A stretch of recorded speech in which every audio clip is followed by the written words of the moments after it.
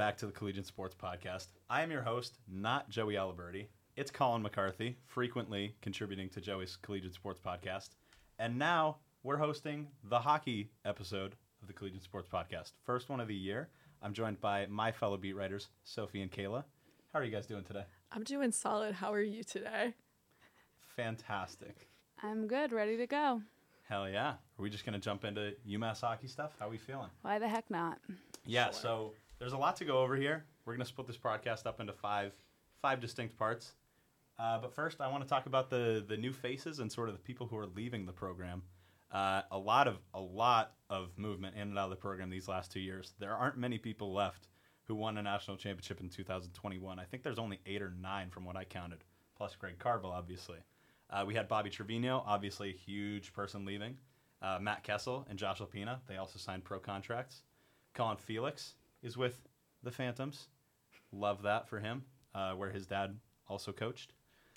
We've got Anthony Del Gaizo, Garrett Waite, obviously his injury, really devastating news. Ty Farmer, Oliver McDonald, all those people are gone. The grad students from last year are all gone. And maybe the most notable outside of Bobby, or more so than Bobby, Jared DeMichael is gone. Just quickly, I don't want to harp on it too much, but what do you guys make of all the losses so far? It's definitely going to be a new year. I think it's hard to judge what the team's going to look like so early on because there's so many new faces. But from what I've read and seen from recruiting, it does still look like a promising year. I wouldn't, count them out just yet, even with losing all those people. Mm-hmm. I think you're definitely losing really big leadership. Bobby was so big with it being a leader, but like Sophie said, I think the freshmen are really going to come in and do great things. Mm-hmm. And it's crazy. We're thinking of this as this is like a step back, but really, UMass is still ranked number 10 in the country in the preseason polls, and there's still a lot of promise. We're going to talk about in just a second all the freshmen that are coming in, all the new players that are coming in that should be able to make a pretty big impact. And I'm definitely excited to see what this team looks like because it's so fresh. It doesn't feel like last year's team at all. It definitely doesn't feel like the national championship team. Those are the teams that I covered, so obviously those are the only ones that I know. But it's like kind of a wild card, and we know that they're going to be like the baseline for UMass hockey is basically like good to great, right? Like that's the baseline at this point with Greg Carville and with all the recruiting they have. But like seeing how good they are, can they do what they did last year? Can they make it into the NCAA tournament? Can they go far in the NCAA tournament? We're going to talk about all that. But let's dive into the new players here, okay? We got some new freshmen, Noah Ellis and Cole O'Hara, probably the two most notable. We've got Mikey Adamson, Kennedy O'Connor, Kenny Connors. Those two names I'm going to mix up quite a bit. Just going to let y'all know now. We've got Owen Murray, Michael Cameron, and Tyson Dick. Those are the new freshmen. Which of those sort of stand out to you guys so far from anything that you've read about them?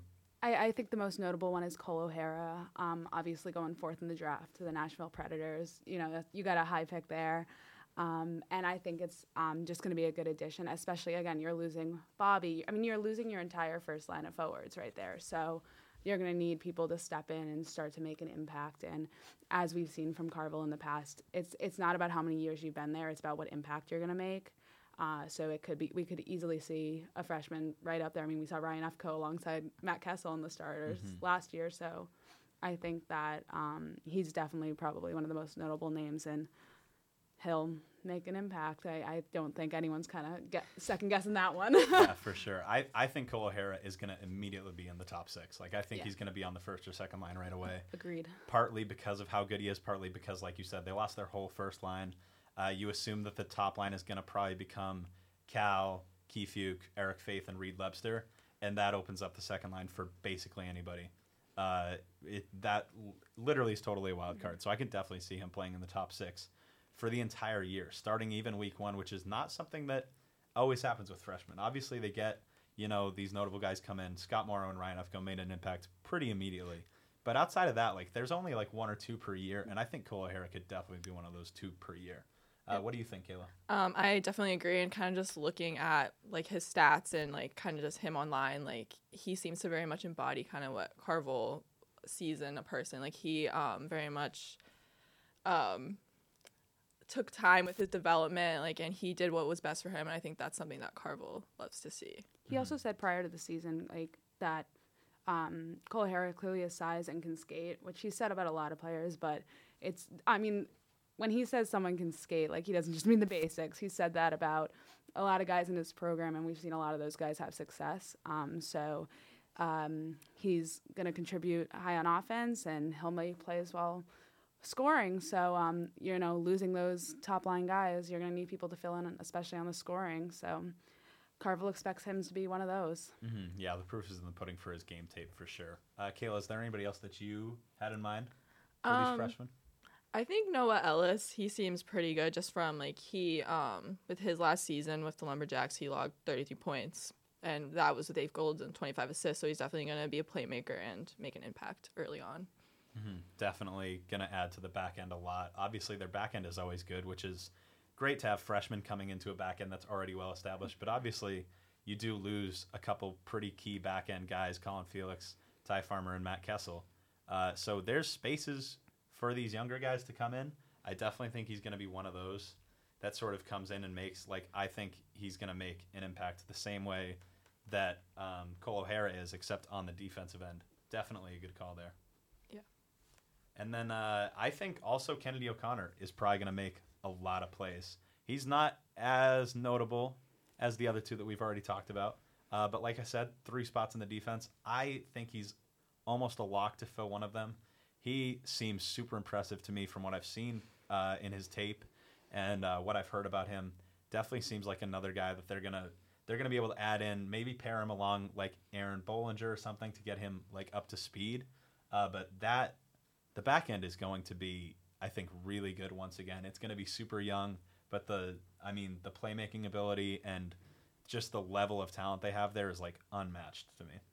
I think he's a lot of heart for UMass, too. I mean, he's a local kid. He's from Springfield. His dad played for UMass. So right there, you have that family connection that's going to make him want to succeed. At UMass specifically, the main thing for him is just going to be staying out of that penalty box. He had 101 minutes, was it last year? Yep. Alone. So as long as, he can stay out of there and contribute, he definitely is going to play with his heart, like I said, and just don't make it go. Don't give them the power play. Yeah, definitely going to be a huge thing. We saw that with Taylor last year where he couldn't stay out of the penalty box, and that definitely hurt him. So it's going to be interesting to see. But you know what? Another guy who couldn't stay out of the penalty box his freshman year, Bobby Trevino. So these guys can grow for sure. I want to move on now and quickly talk about some of the transfers. Obviously not as many. We've got Cole Brady, Matt Koopman, Josh Nodley, and Elliot McDermott. I think the 2 notable ones here are probably Koopman and Brady. Cole Brady more so because we don't know anything about what the goaltending situation is going to look like. And then Matt Koopman because that's a Hockey East transfer. Like, that's a big get for them. He has experience. I didn't look him up a ton before this, but I remember like his name jumping out to me when UMass would play Providence. Is Providence where he came from? Yeah, he came from Providence. Yeah. He scored against UMass in the Hockey East quarterfinals this last year. He jumps out as like a huge. Yeah, let's talk about him first. Like, I think that's a really big get for UMass to get that caliber of a player who's already used to playing Hockey East. There's definitely no substitute for playing Hockey East. Every freshman that comes in says you have to like really up the physicality, and it's a learning curve. So the fact that they got him internally is a huge deal. What do you guys think the expectations for him sort of should be? I think I'm expecting him to be a leader on and off the ice with that experience from Hockey East and playing 113 games with Providence. He's definitely going to be a leader off the ice, and I think he's definitely going to make an impact on the ice with scoring and all of that. I mean, like you said, Colin, I think getting someone from Hockey East is so important because it's no big adjustment besides just switching schools. That's a pretty big adjustment. But looking at it from like the standpoint of both switching schools and into a new league, like many of the other transfers, this time he's just got to focus on that. He's also going to know a little bit more about like how Providence thinks and how they're going to play, which he can help then bring when they face off because Providence has always proven to be low scoring games, and it's anyone's game in those ones. Anyone from Hockey East is, but I specifically remember Providence was always a tough one last year. The last 2 years they always played them super close. They had one like 8-0 blowout game when UMass came off a COVID break. Other than that, it was like everything was a tie or it was a 1-goal game. It was absurd the way that these two teams play each other. And like that's a good point to make too. He's not just coming from Hockey East. He's coming from the team who played UMass the most competitively in Hockey East over the last 2 years for sure. He's another guy. I said it about Cole O'Hara. I think he's another guy that could end up in the top 6. And Carv doesn't usually, in my experience, like to put too many new guys like into the top 6. But I could really see Cole O'Hara and Koopman, because Koopman is a new guy to UMass's system, but he's not a new player or anything. I could see him being sort of the mentoring figure on a line with Cole O'Hara and like Lucas Mercury, for example. Like I think that could end up being a really good second line, and definitely for sure. And then I want to talk about Cole Brady, because I don't know if you guys are in the same boat, but I don't know what to make of Cole Brady. He's coming from Arizona State. He's a huge goaltender. He's like 6'6". I've seen him on campus. It's like insane how tall he is. But we know nothing about the goaltending situation. This is not the situation we were in last year where it was Matt Murray, all the time Matt Murray. Like we saw Luke for 2 games and he looked good, I'd say, but like, did he jump out ever with a save that he made? No. And Cole is coming from one of the worst teams in college hockey. They're not on the standard. You know what I mean? Yeah. So, like, it's going to be really interesting to see how this plays out. I'm curious if you guys have either predictions on how this is going to play out or thoughts on Cole Brady overall. Like, what is happening here? Looking at Cole Brady, I was looking at his stats from Arizona State, and UMass is playing Denver, and Cole Brady played Denver and allowed 8 goals in his first game against Denver. So I don't know. I think Luke might look like a better option in that area. But I just think it's so hard to tell right now. I mean, like Greg Carvel will never give anything away about the goaltending situation, and we could see something where it's switching off.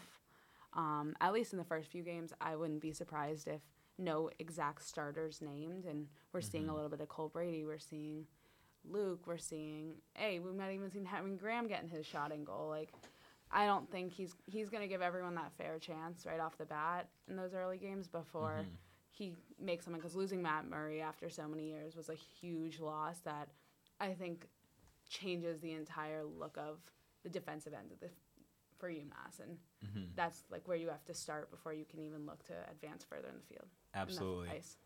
I have a very specific prediction to make about Cole Brady, and Let's hear it. Luke Pavicic as well. Scared. I think that they are going to, I obviously think they're going to play exactly 50-50 in the scrimmage on October 1st. And then I think that Luke is going to start at AIC and probably play the whole game. And I think he's going to start the first Denver game. And then I think that first Denver game is going to be the feeler. If UMass gets really outplayed or if Luke plays bad, they might make the switch to Cole for the second game just to see the look of both of them. But I think that I agree with you, Kayla. I think that Luke probably has the upper hand right now, even though he's less experienced. So I would say that I think Luke will probably start the first 2 games, and they're going to play it by ear. If he has an out-of-his-mind game against Denver that first game, that might win him the job for, like, the season or for, like, an extended period of time, because it really is that up in the air right now.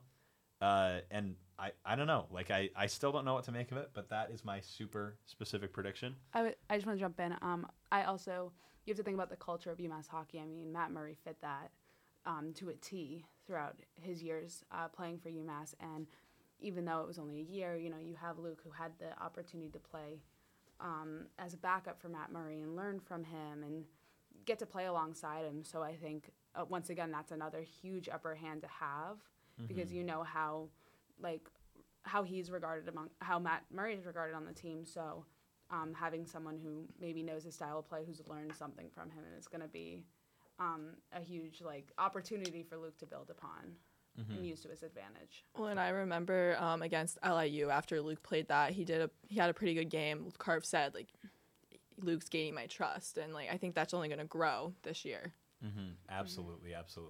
I want to talk quickly about the 2 new coaches UMass hired before we move on to our next segment here. We've got Tom Upton and Jacob Pritchard, 2 distinctly different people. Tom Upton is a USHL guy, huge in the USHL, so that's a big get for them recruiting-wise. Obviously, Ben Barr and Jared DeMichael are incredible recruiters, so losing them each of the last 2 seasons losing both of them is huge. And Carve needed to replace it. He obviously went out and did that. Jacob Pritchard, though, I don't know what to make of his recruiting aspects of his game. I think he's there more for personal trust and for like his hockey experience because he played for Carville for I believe 5 years. I believe he played 4 at St. Lawrence and then took a grad year at UMass. So he has the tenure with Greg Carville that goes back a long time.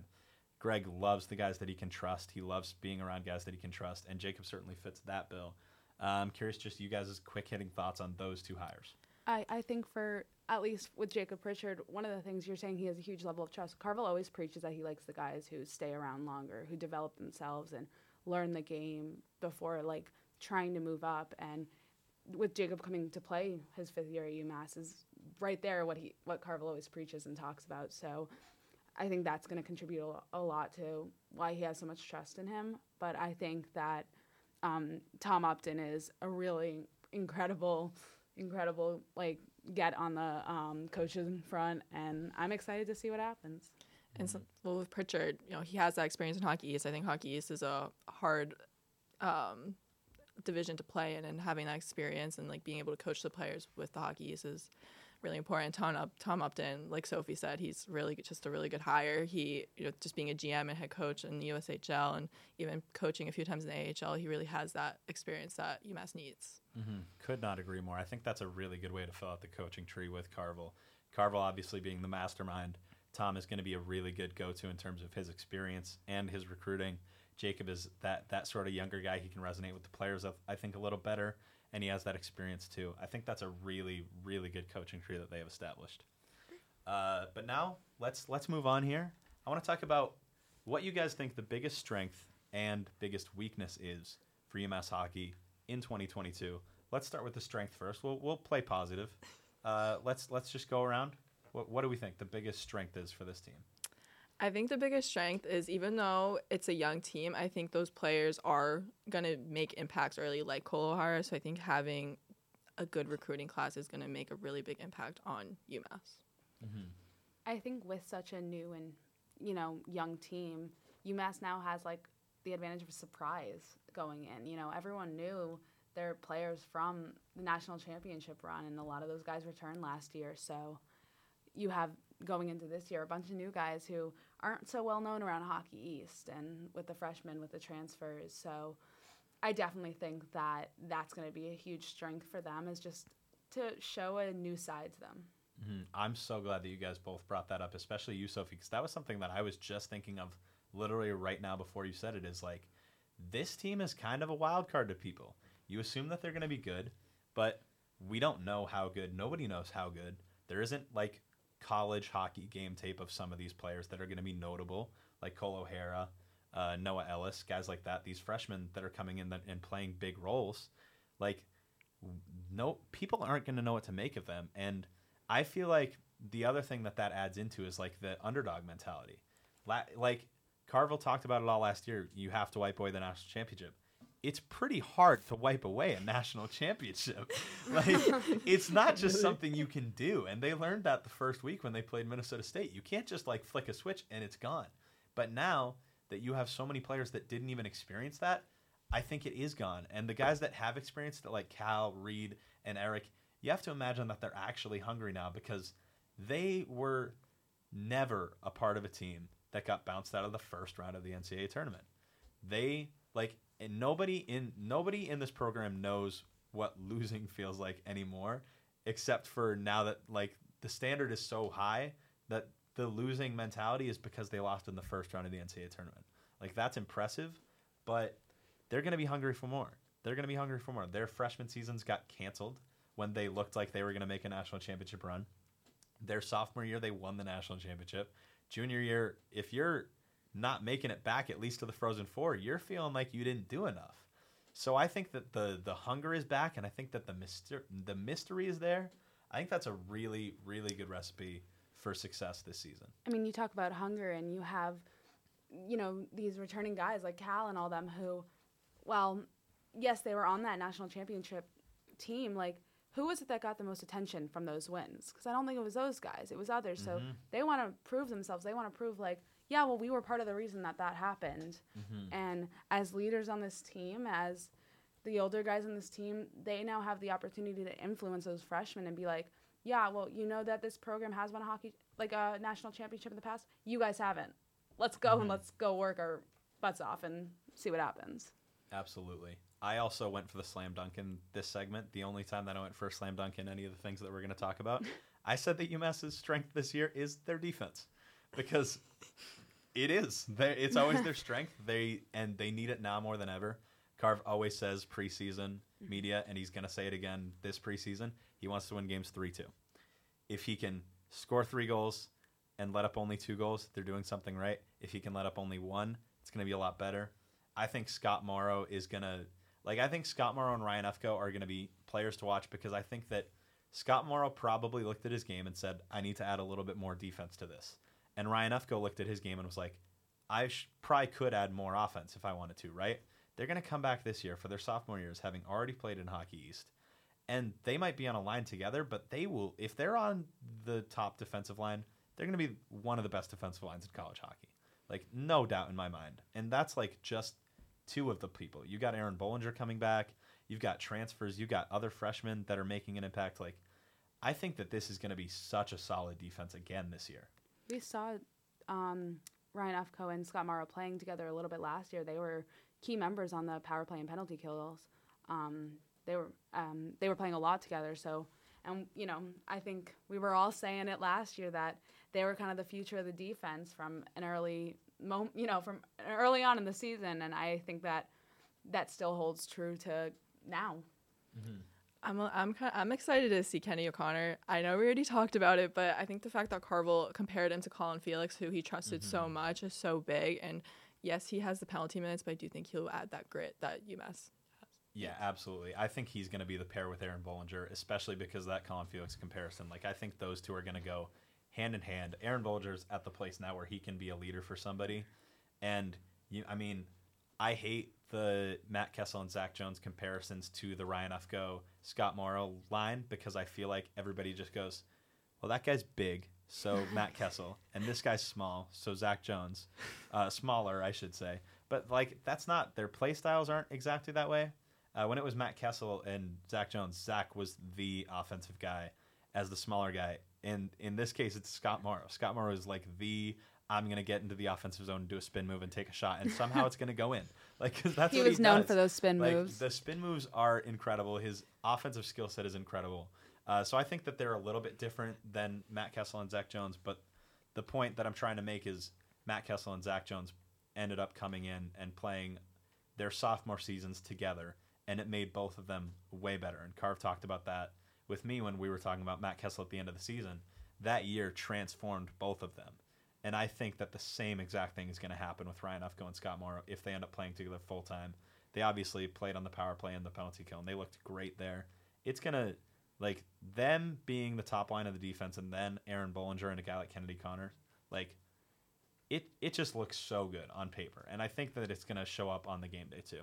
Not to mention that I think Colin Felix saw a fair share amount of time in that penalty box as well last year. So if you're getting compared to him, it's clear that the reason he ends up so much is physicality, and that was something Colin Felix was brought to the team that was unmatched by anyone else. He was so physical on defense, so I think that having someone who embodies that same kind of play style is what they need.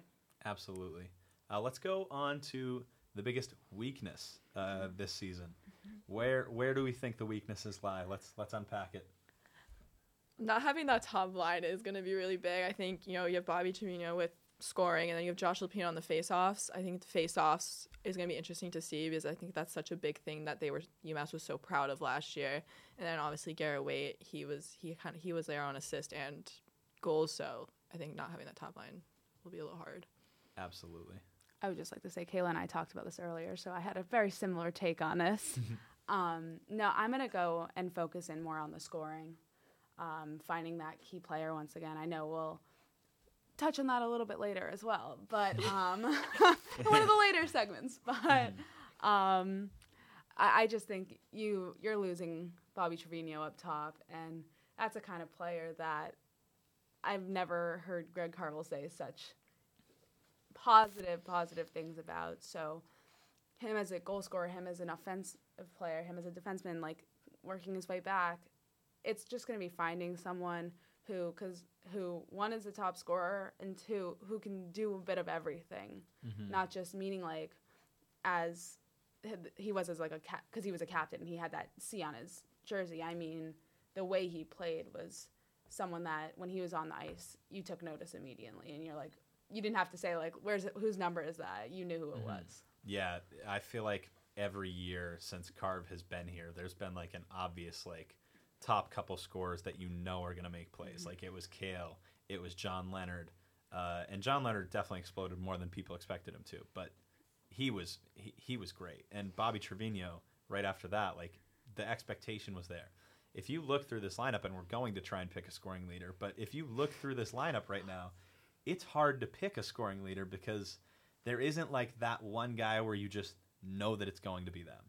Like we can't, like, it's so hard to tell. So I think that that's definitely one of their biggest weaknesses. The one that I said here also that we already talked about a little bit is goaltending.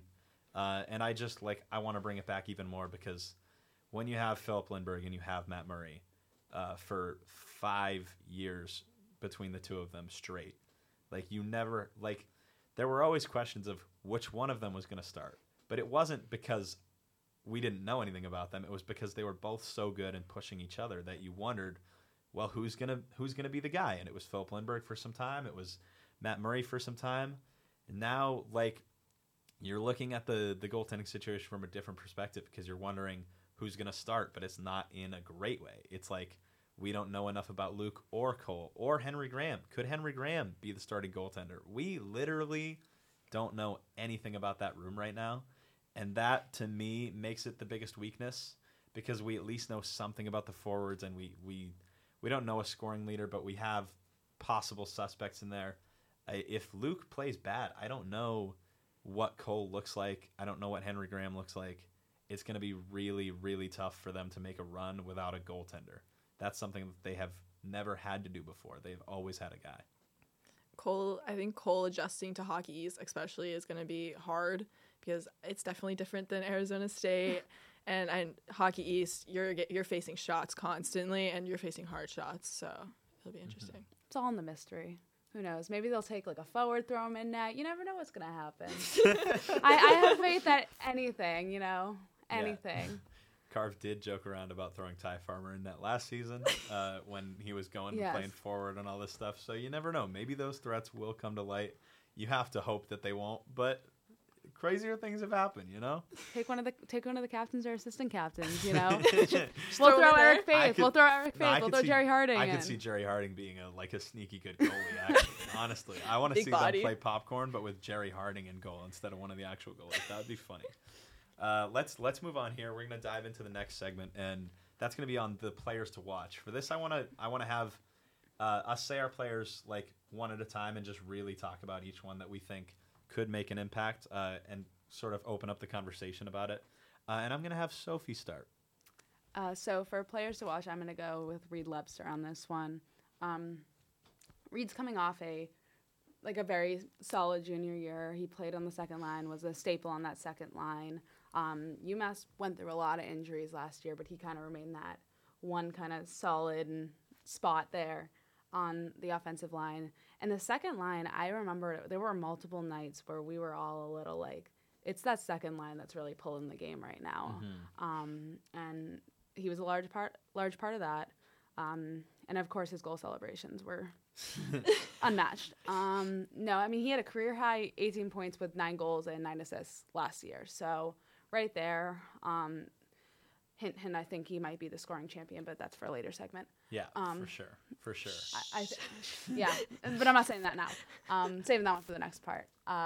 No, I think that he's definitely going to be someone people are going to want to watch out for. And again, you also, with such a new team, he's kind of that one. He's one of those few guys on there that are coming back that know the culture of UMass hockey and that, we know how he plays. Yeah, Reed is, I think, one of the guys with the biggest upside on the team. His I don't think people have gotten to see it on full display, at least not consistently, but he is such a good offensive player, so underrated in the offensive zone.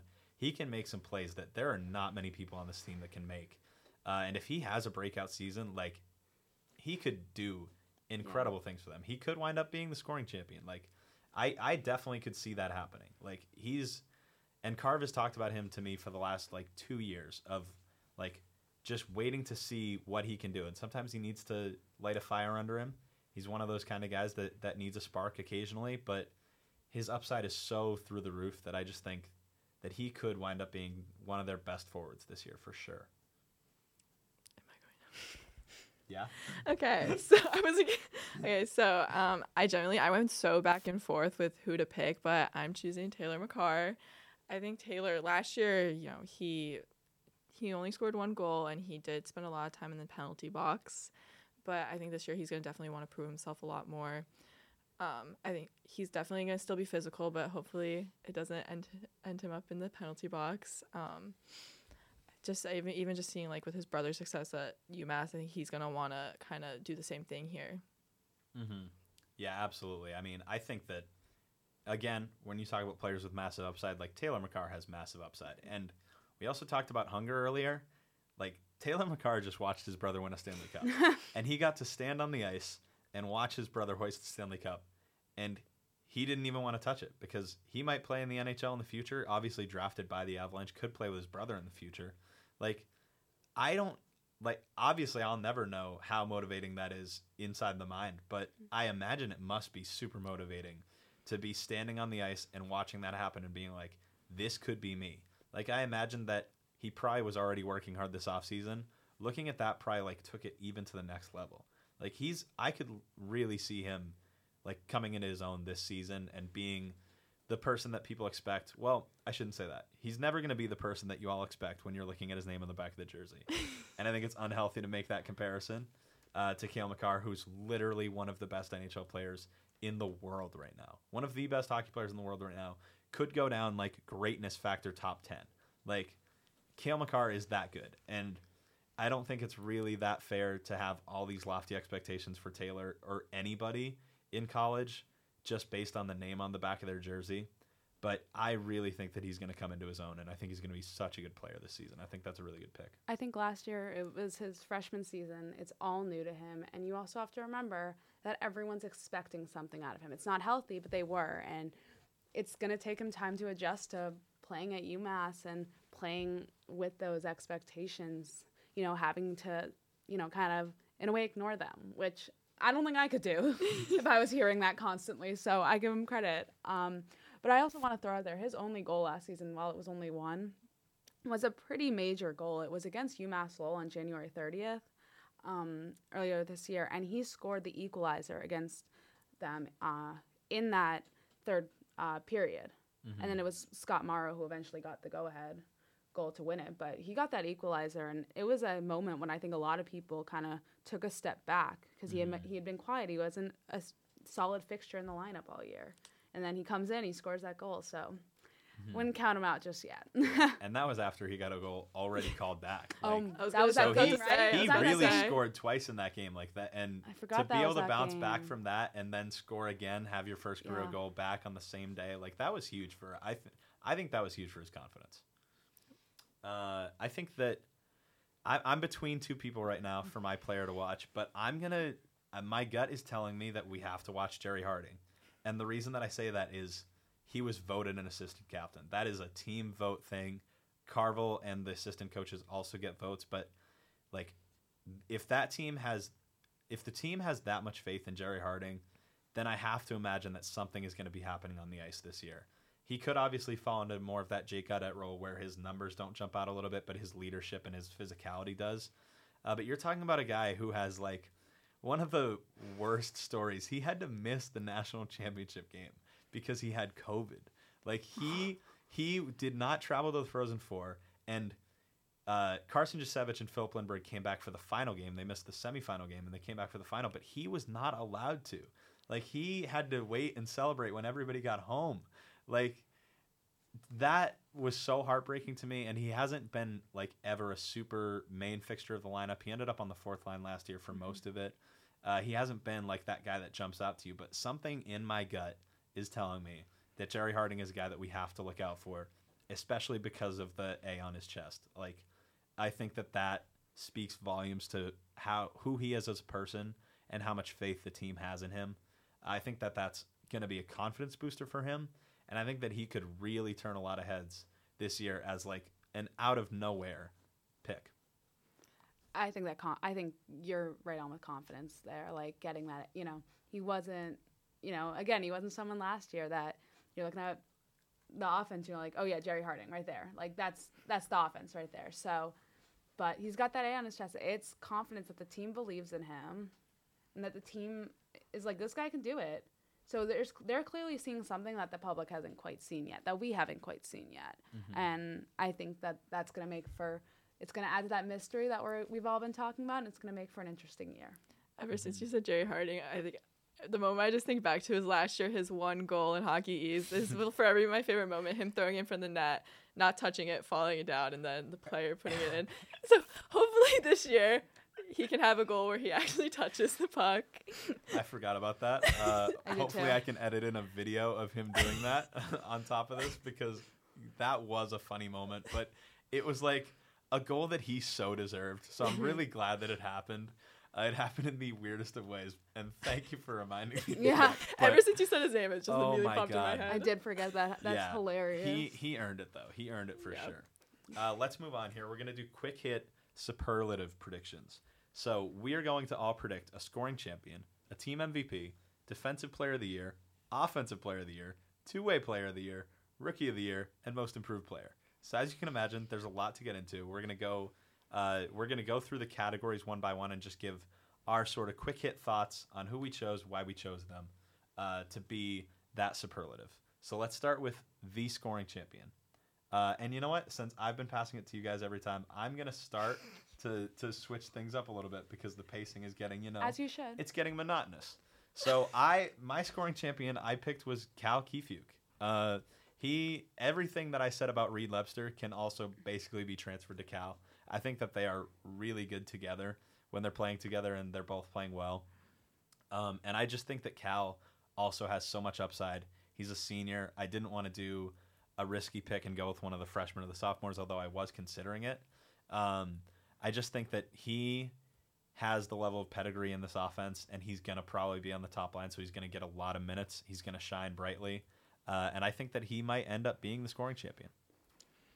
I chose Reed Lebster because, like we said, he is definitely going to show up on the scoring sheet even more, and just the plays he makes, I think those plays will definitely turn into goals. Mm-hmm. I also said Reed. I'm going to just echo that.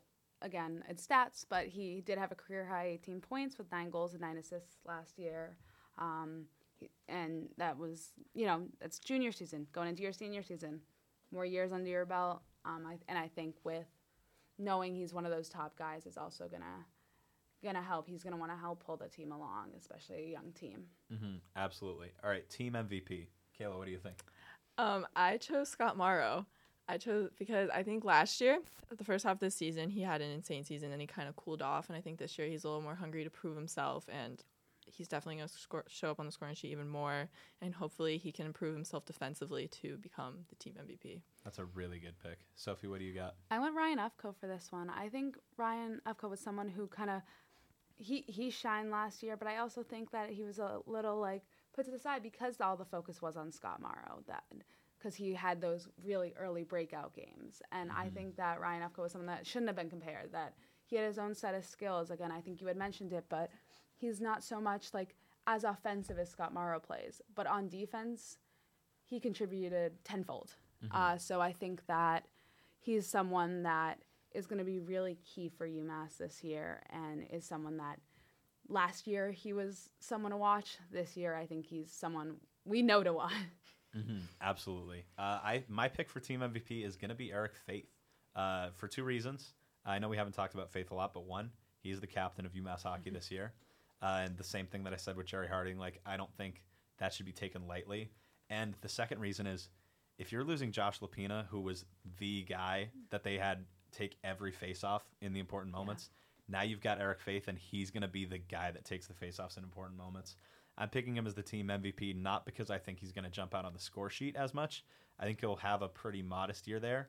I think his face-offs are going to jump out, and I think that his leadership is going to jump out, and I think that those are the two things that are going to guide UMass hockey, and that's why I picked him as my team MVP. That is an insanely good pick. Let's go with Defensive Player of the Year. We'll start with you, Sophie. Defensive Player of the Year, I switched it up, so I went with Scott Morrow on this one. I think last year he had those early games, and he showed his offensive side. I think this year he's going to want to prove, like, people were saying, like, oh, well, why are you playing, maybe just move up to offense at that point, because he maybe didn't show off his defensive skills as much. So I think this year he's really going to want to show, like, well, this is why I'm at this position. This is why I play where I do. I love that pick. I think he cheated a little bit in the offensive zone last year, and I think he got caught with it. And I think that this year he's, like you said, I think he's going to be out to prove that is not true and that he is a really good defender. That's a great pick. Kayla, what do you think? I chose Ryan Ufko. Last year, he was already a little defensive, but I think this year, he won't have Matt Kessel, who was that bigger body. I think with Scott, maybe possibly compared to Scott Morrow. Scott Morrow isn't as defensive, so I think Ryan Ufko is going to step up and be that guy. Mm-hmm, absolutely. And I'm going to go with Aaron Bollinger because I think he is their most experienced, pure defender in their defensive system. Their defensive system is really what makes them stand out. So they've got freshmen and transfers that I think are going to be really good. But in terms of defense coming right away, I think that he's going to be so consistent this year, and he's going to have a really good year of defense, even if he doesn't show up on the score sheet. I also think he's going to get some assists. I think he's going to go back to his freshman year ways of being a puck-moving defenseman as well. But defensively, I really think that he's going to stand out a lot. What was that crazy Colin Felix stat from last year when he scored his first goal? And it was 80 games. Yeah, or 80 games like or something. Or maybe it was 50 games in 800 days. It was an absolutely ridiculous stat. But Bollinger scores the goals when they matter a lot. That is the true. National Championship, the Hockey East Championship, he just scored. He has an eye for the net when it really matters most. Let's move on here. Let's talk about Offensive Player of the Year. And I believe it's my turn to go first again. So I'm going to say Cole O'Hara, freshman, and it could blow up in my face to pick a freshman as that, but I really think he's that good offensively. I don't think he's going to be at the level where he can jump in and immediately being the scoring champion or immediately be the team MVP, but I think he's going to bring something so special to the offense that I think they're going to start running through him on that second line just as much. Kind of I'm envisioning kind of how the second line provided so much scoring in the national championship when it was Bobby, Garrett Waite, and Josh Lapina. I'm sort of envisioning something like that where he really plays a huge role in that offense, even though he's going to be on the second or third line. So that's my pick for Offensive Player of the Year. I chose Cal. I think last year on the second line, he was so visible, and I think this year it's only going to get better. I think he's going to want to prove himself. We've all said that the seniors are going to want to prove themselves. I think he's definitely going to be there. Mm-hmm. I'm going to go with Matt Koopman on this one. Played for Providence. He has experience in Hockey East, and he has scored against UMass. He is known for that. So I do think that knowing the league and knowing maybe how at least Providence plays and knowing being aware of the other teams already is going to play to his advantage. So that's going to be my pick right now. Love that pick. I love that pick. I could see that happening for sure. Coming in transfer, making plays happening. Hey, it happens. Only one that didn't choose a new guy. You know, I think there's merit to doing both ways. I'm glad that you chose Cal so that we can have some sort of balance there. I was thinking it was Cal and Matt for me. I was between the two, but you went Cal. I decided to take someone different. All right, let's move on to two-way player of the year now. What are your thoughts, Kayla? I guess it's my turn to choose a new player. I'm choosing Kenny Connors. He offensively in the USHL was already insane, and his defense is a little bit off, but also in the back end they do say he is good and that he does have grit, and that he does steal pucks. So it's gonna be interesting to see. Mm-hmm.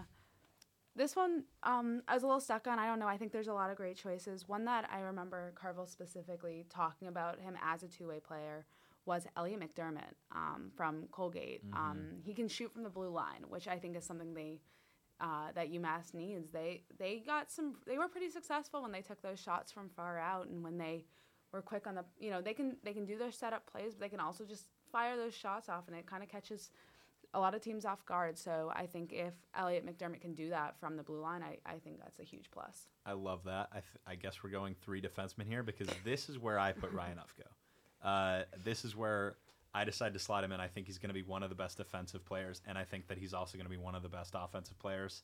I don't envision him scoring a ton of goals. I think maybe like the 6 to 10 range goal scoring, but assists is going to be where he jumps out. Moving the puck probably to Scott Morrow on the power play, as we saw a million times last year. He gets a lot of assists that way, just from the power play being the guy that sort of moves it to the goal. Like, he doesn't score the goals, but he's a super important part in creating them. And then when we already talk about like his defensive prowess, I just think that both ways he's going to be the guy for them in terms of like the standard that Carv sets with his two-way defenseman. Let's talk about Rookie of the Year now. This one is a bit more unanimous with us. Well, I think it's my turn to start this one off. So, Cole O'Hara. I'm pretty sure that's what everyone else is thinking on this one for Rookie of the Year. But he's just got so much hype behind him right now coming into the season.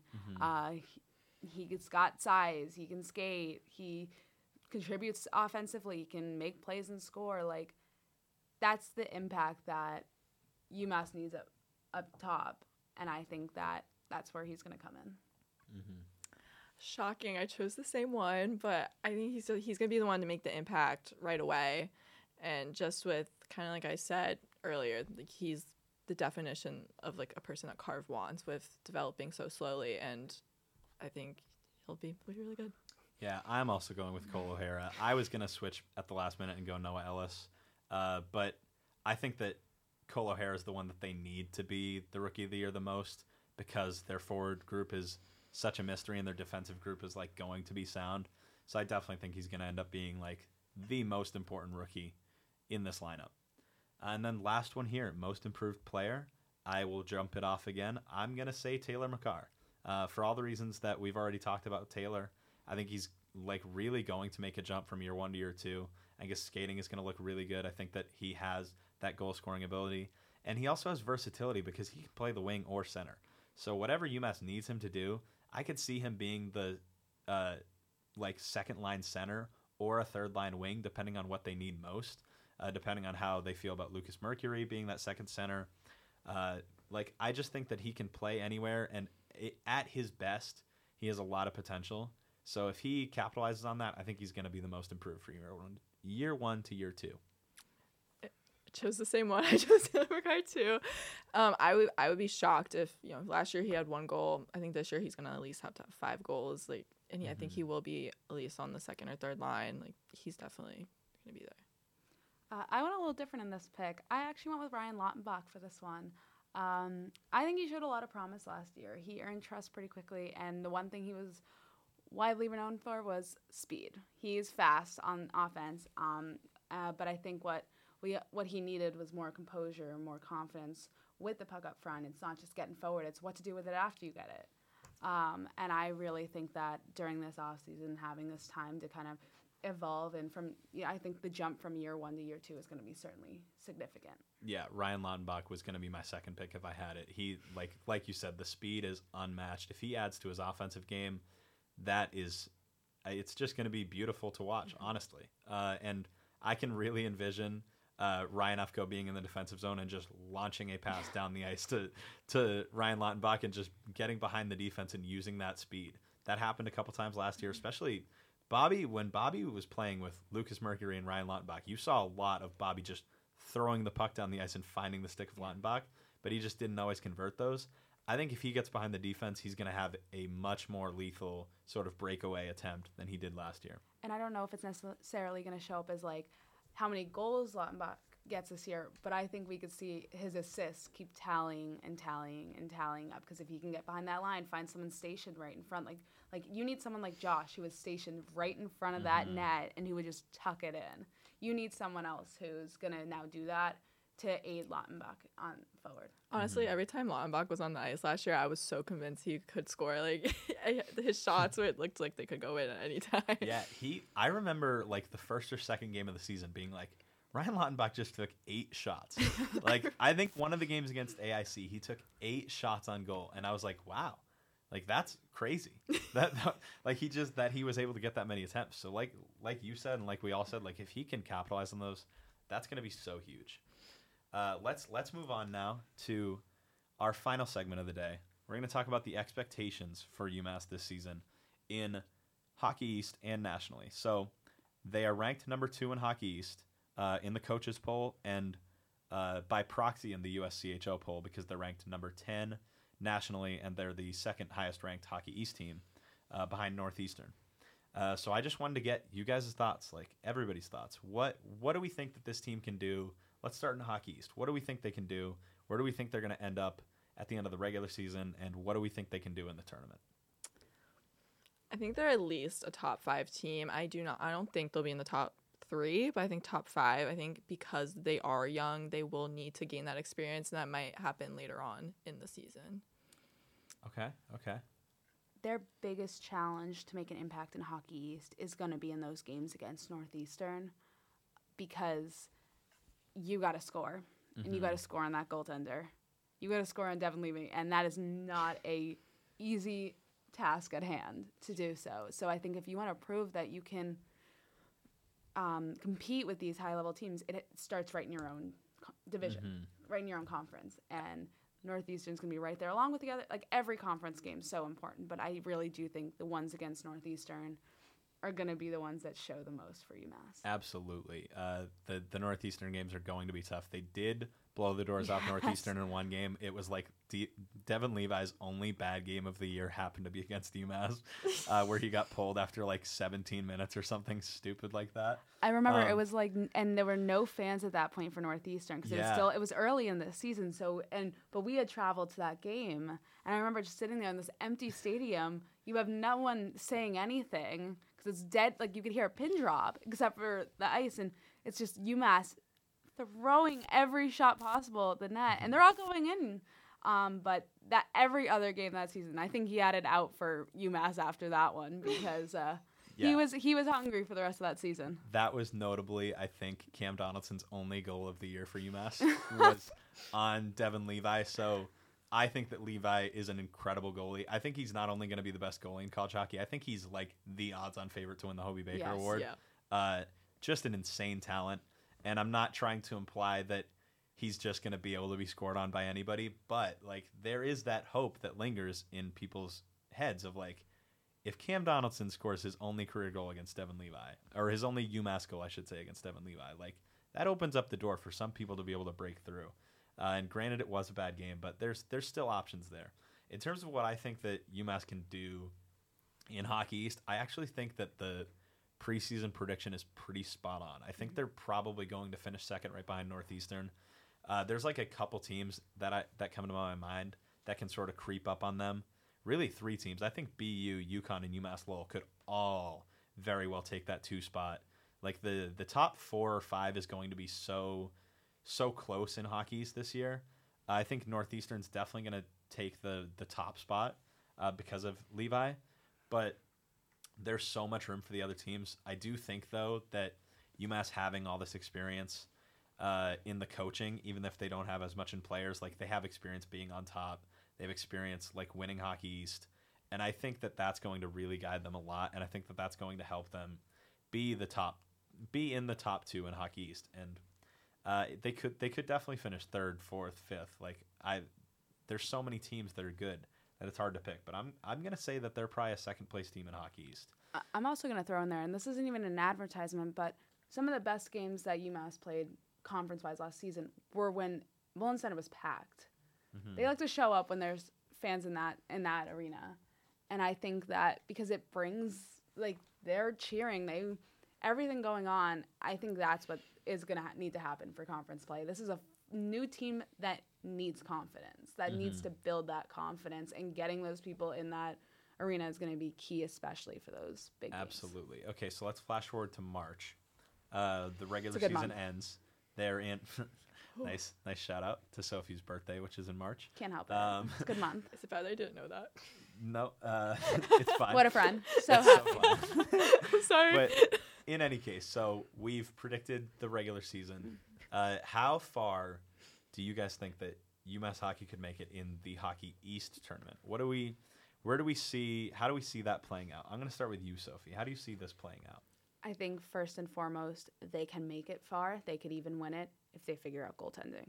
Mm-hmm. I think everywhere else, you have the power. We know defense is going to be solid. You have multiple forwards that we're all very excited to see, that had superlatives for most of the top names, in that there were more that we didn't have an exact title for that we know are going to show up on that ice. But I think where that real mystery and where that real weakness is that you mentioned earlier was goaltending. Is they don't, if Luke has a bad game, we don't know anything about Cole. We don't know how he's going to do it now, and he's not coming from a school with the highest reputation there for hockey. Sounds so like Arizona State hate club right now. it's not an Arizona State hair club. They have great uniforms, should say. Okay. I love their Sick. See, it's not a uniforms. hair club. Sick You like their uniforms. uniforms. I just think that in that regard, it has to start with your goaltending before you can even look towards winning a Hockey East championship, because they can do it. They have the skill. That's the one area I'm not sure they have it. Yeah, in. and it's pretty hard to win without a goalie, I should Yes. say.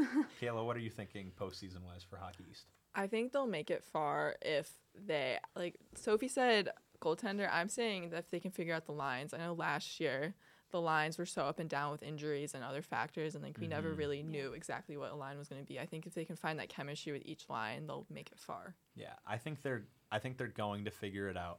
I think they're going to figure out both those things, and I don't think the goaltending might not necessarily be the best, but I think that by that point in the season, they will hopefully at least know what they're going to get out of it and what they need to do. If the defense needs to play a little bit harder defense and be less offensive minded, then that's just the way it goes. I think they're going to finish second in Hockey East in the regular season, but I envision them losing in the semifinal round. I cannot see them losing in the quarterfinals. They're going to have that as a home game because they're going to be in the top 4, I'm assuming. So they're going to have that as a home game, and I think that they could really beat anybody lower than 5. So I definitely think they're going to make it to the TD Garden again, but I think that they might lose in the semifinal round because like we were already saying, like there's so many good teams in Hockey East, and people are hungry. I have to imagine that BU hockey is hungry to be back to what it was forever. BU and BC were always number 1 and number 2. BC, I think, is going to be in a rebuilding year, so I'm not including them in this conversation. But BU specifically, I think they're going to be hungry. And I think that if UMass runs into BU in the Hockey East semifinals, I think UMass loses that game. The one game BC will be hungry during is that Frozen Fenway one. No one wants to go home from Fenway as the loser for that. So, Yeah, you're already cold enough as it is. You might as well go out there and get a win. What is that, January? January 7th. Freezing. We'll be freezing. Get the winter coats. Hopefully Fenway Park has heated spots for us available. I don't know what the press situation is going to look like there, so let's just hope it's something good. I'm going to bring a massive heater. Let's talk about nationally. Where do we think? I want to have us each predict like a number ranking for them at the end of the hockey's playoffs for nationally, and then what we think they can do in the NCAA tournament. I'm assuming we all think they're going to make the NCAA tournament. Is that a good baseline? Yes, we do. Definitely think they're all going to make it. So let's just throw out those predictions. And since I'm being bad and putting these two on the spot, I'm going to go first with what I think about this. Thank gosh. I think that they're going to end up being a 4 seed. I think that's the range that I'm going. I think they could sneak into a 3 seed at like number 12. But I think that 12 to 16 is probably where they end up. And I'm going to say they end up 13th or 14th overall after Hockey East is all said and done. And obviously if they win in the semifinals and make it to the finals and potentially win the Hockey East finals, that number changes. But since I predicted them to lose in the semifinal round, I think what would match that is probably like a 14 ranking where they just end up as a 4 seed, probably still closer to home because the tournament likes to schedule teams close to home if they can. We saw last year UMass had a huge draw in Worcester. Almost all the fans were for UMass. because they were so close. So I think that that's going to happen again. I don't think the 4 seed is going to be a big risk for them to end up in like Pennsylvania or Colorado or North Dakota is the furthest regional for this year. I don't think they're going to end up in either of those 2 places. I do think they're going to end up in Connecticut or New Hampshire, one of those 2. But I think they're going to be a 4 seed, and I think that they're probably not a team that's going to shock the world and top a 1 seed. So if they end up being a 4 seed, I think that's probably where the road ends for them. I think I'm going to, listening to your reasoning, I think I got to agree that it's going to be like 13th, 14th nationally. Mm-hmm. I think 10th is going off of last year's win in that Hockey East Championship, but you got a lot of guys leaving. So I think that you got to kind of leave some room for a little drop there.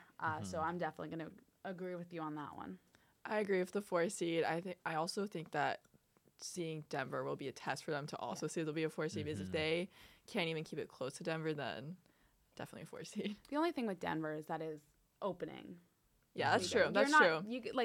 They struggled their opening games last season and still won Hockey East. So I think that it's hard to say like right then and there that's going to be the moment like to see if they can do it. Yeah. But it's definitely going to be a huge test because it's also the first time we're besides like yes, there's an exhibition game, but there's nothing on the line there. Yeah. You got something on the line in this game, and that's when we're going to see some of these newer guys and see what they're capable of. Yeah, along those lines, I think Denver is definitely a little bit too early to tell. I'm hoping that when they travel to Wisconsin for that holiday face-off in December, I'm hoping that Wisconsin beats Lake Superior State in their first game and that UMass beats Clarkson so that we can see UMass versus Wisconsin.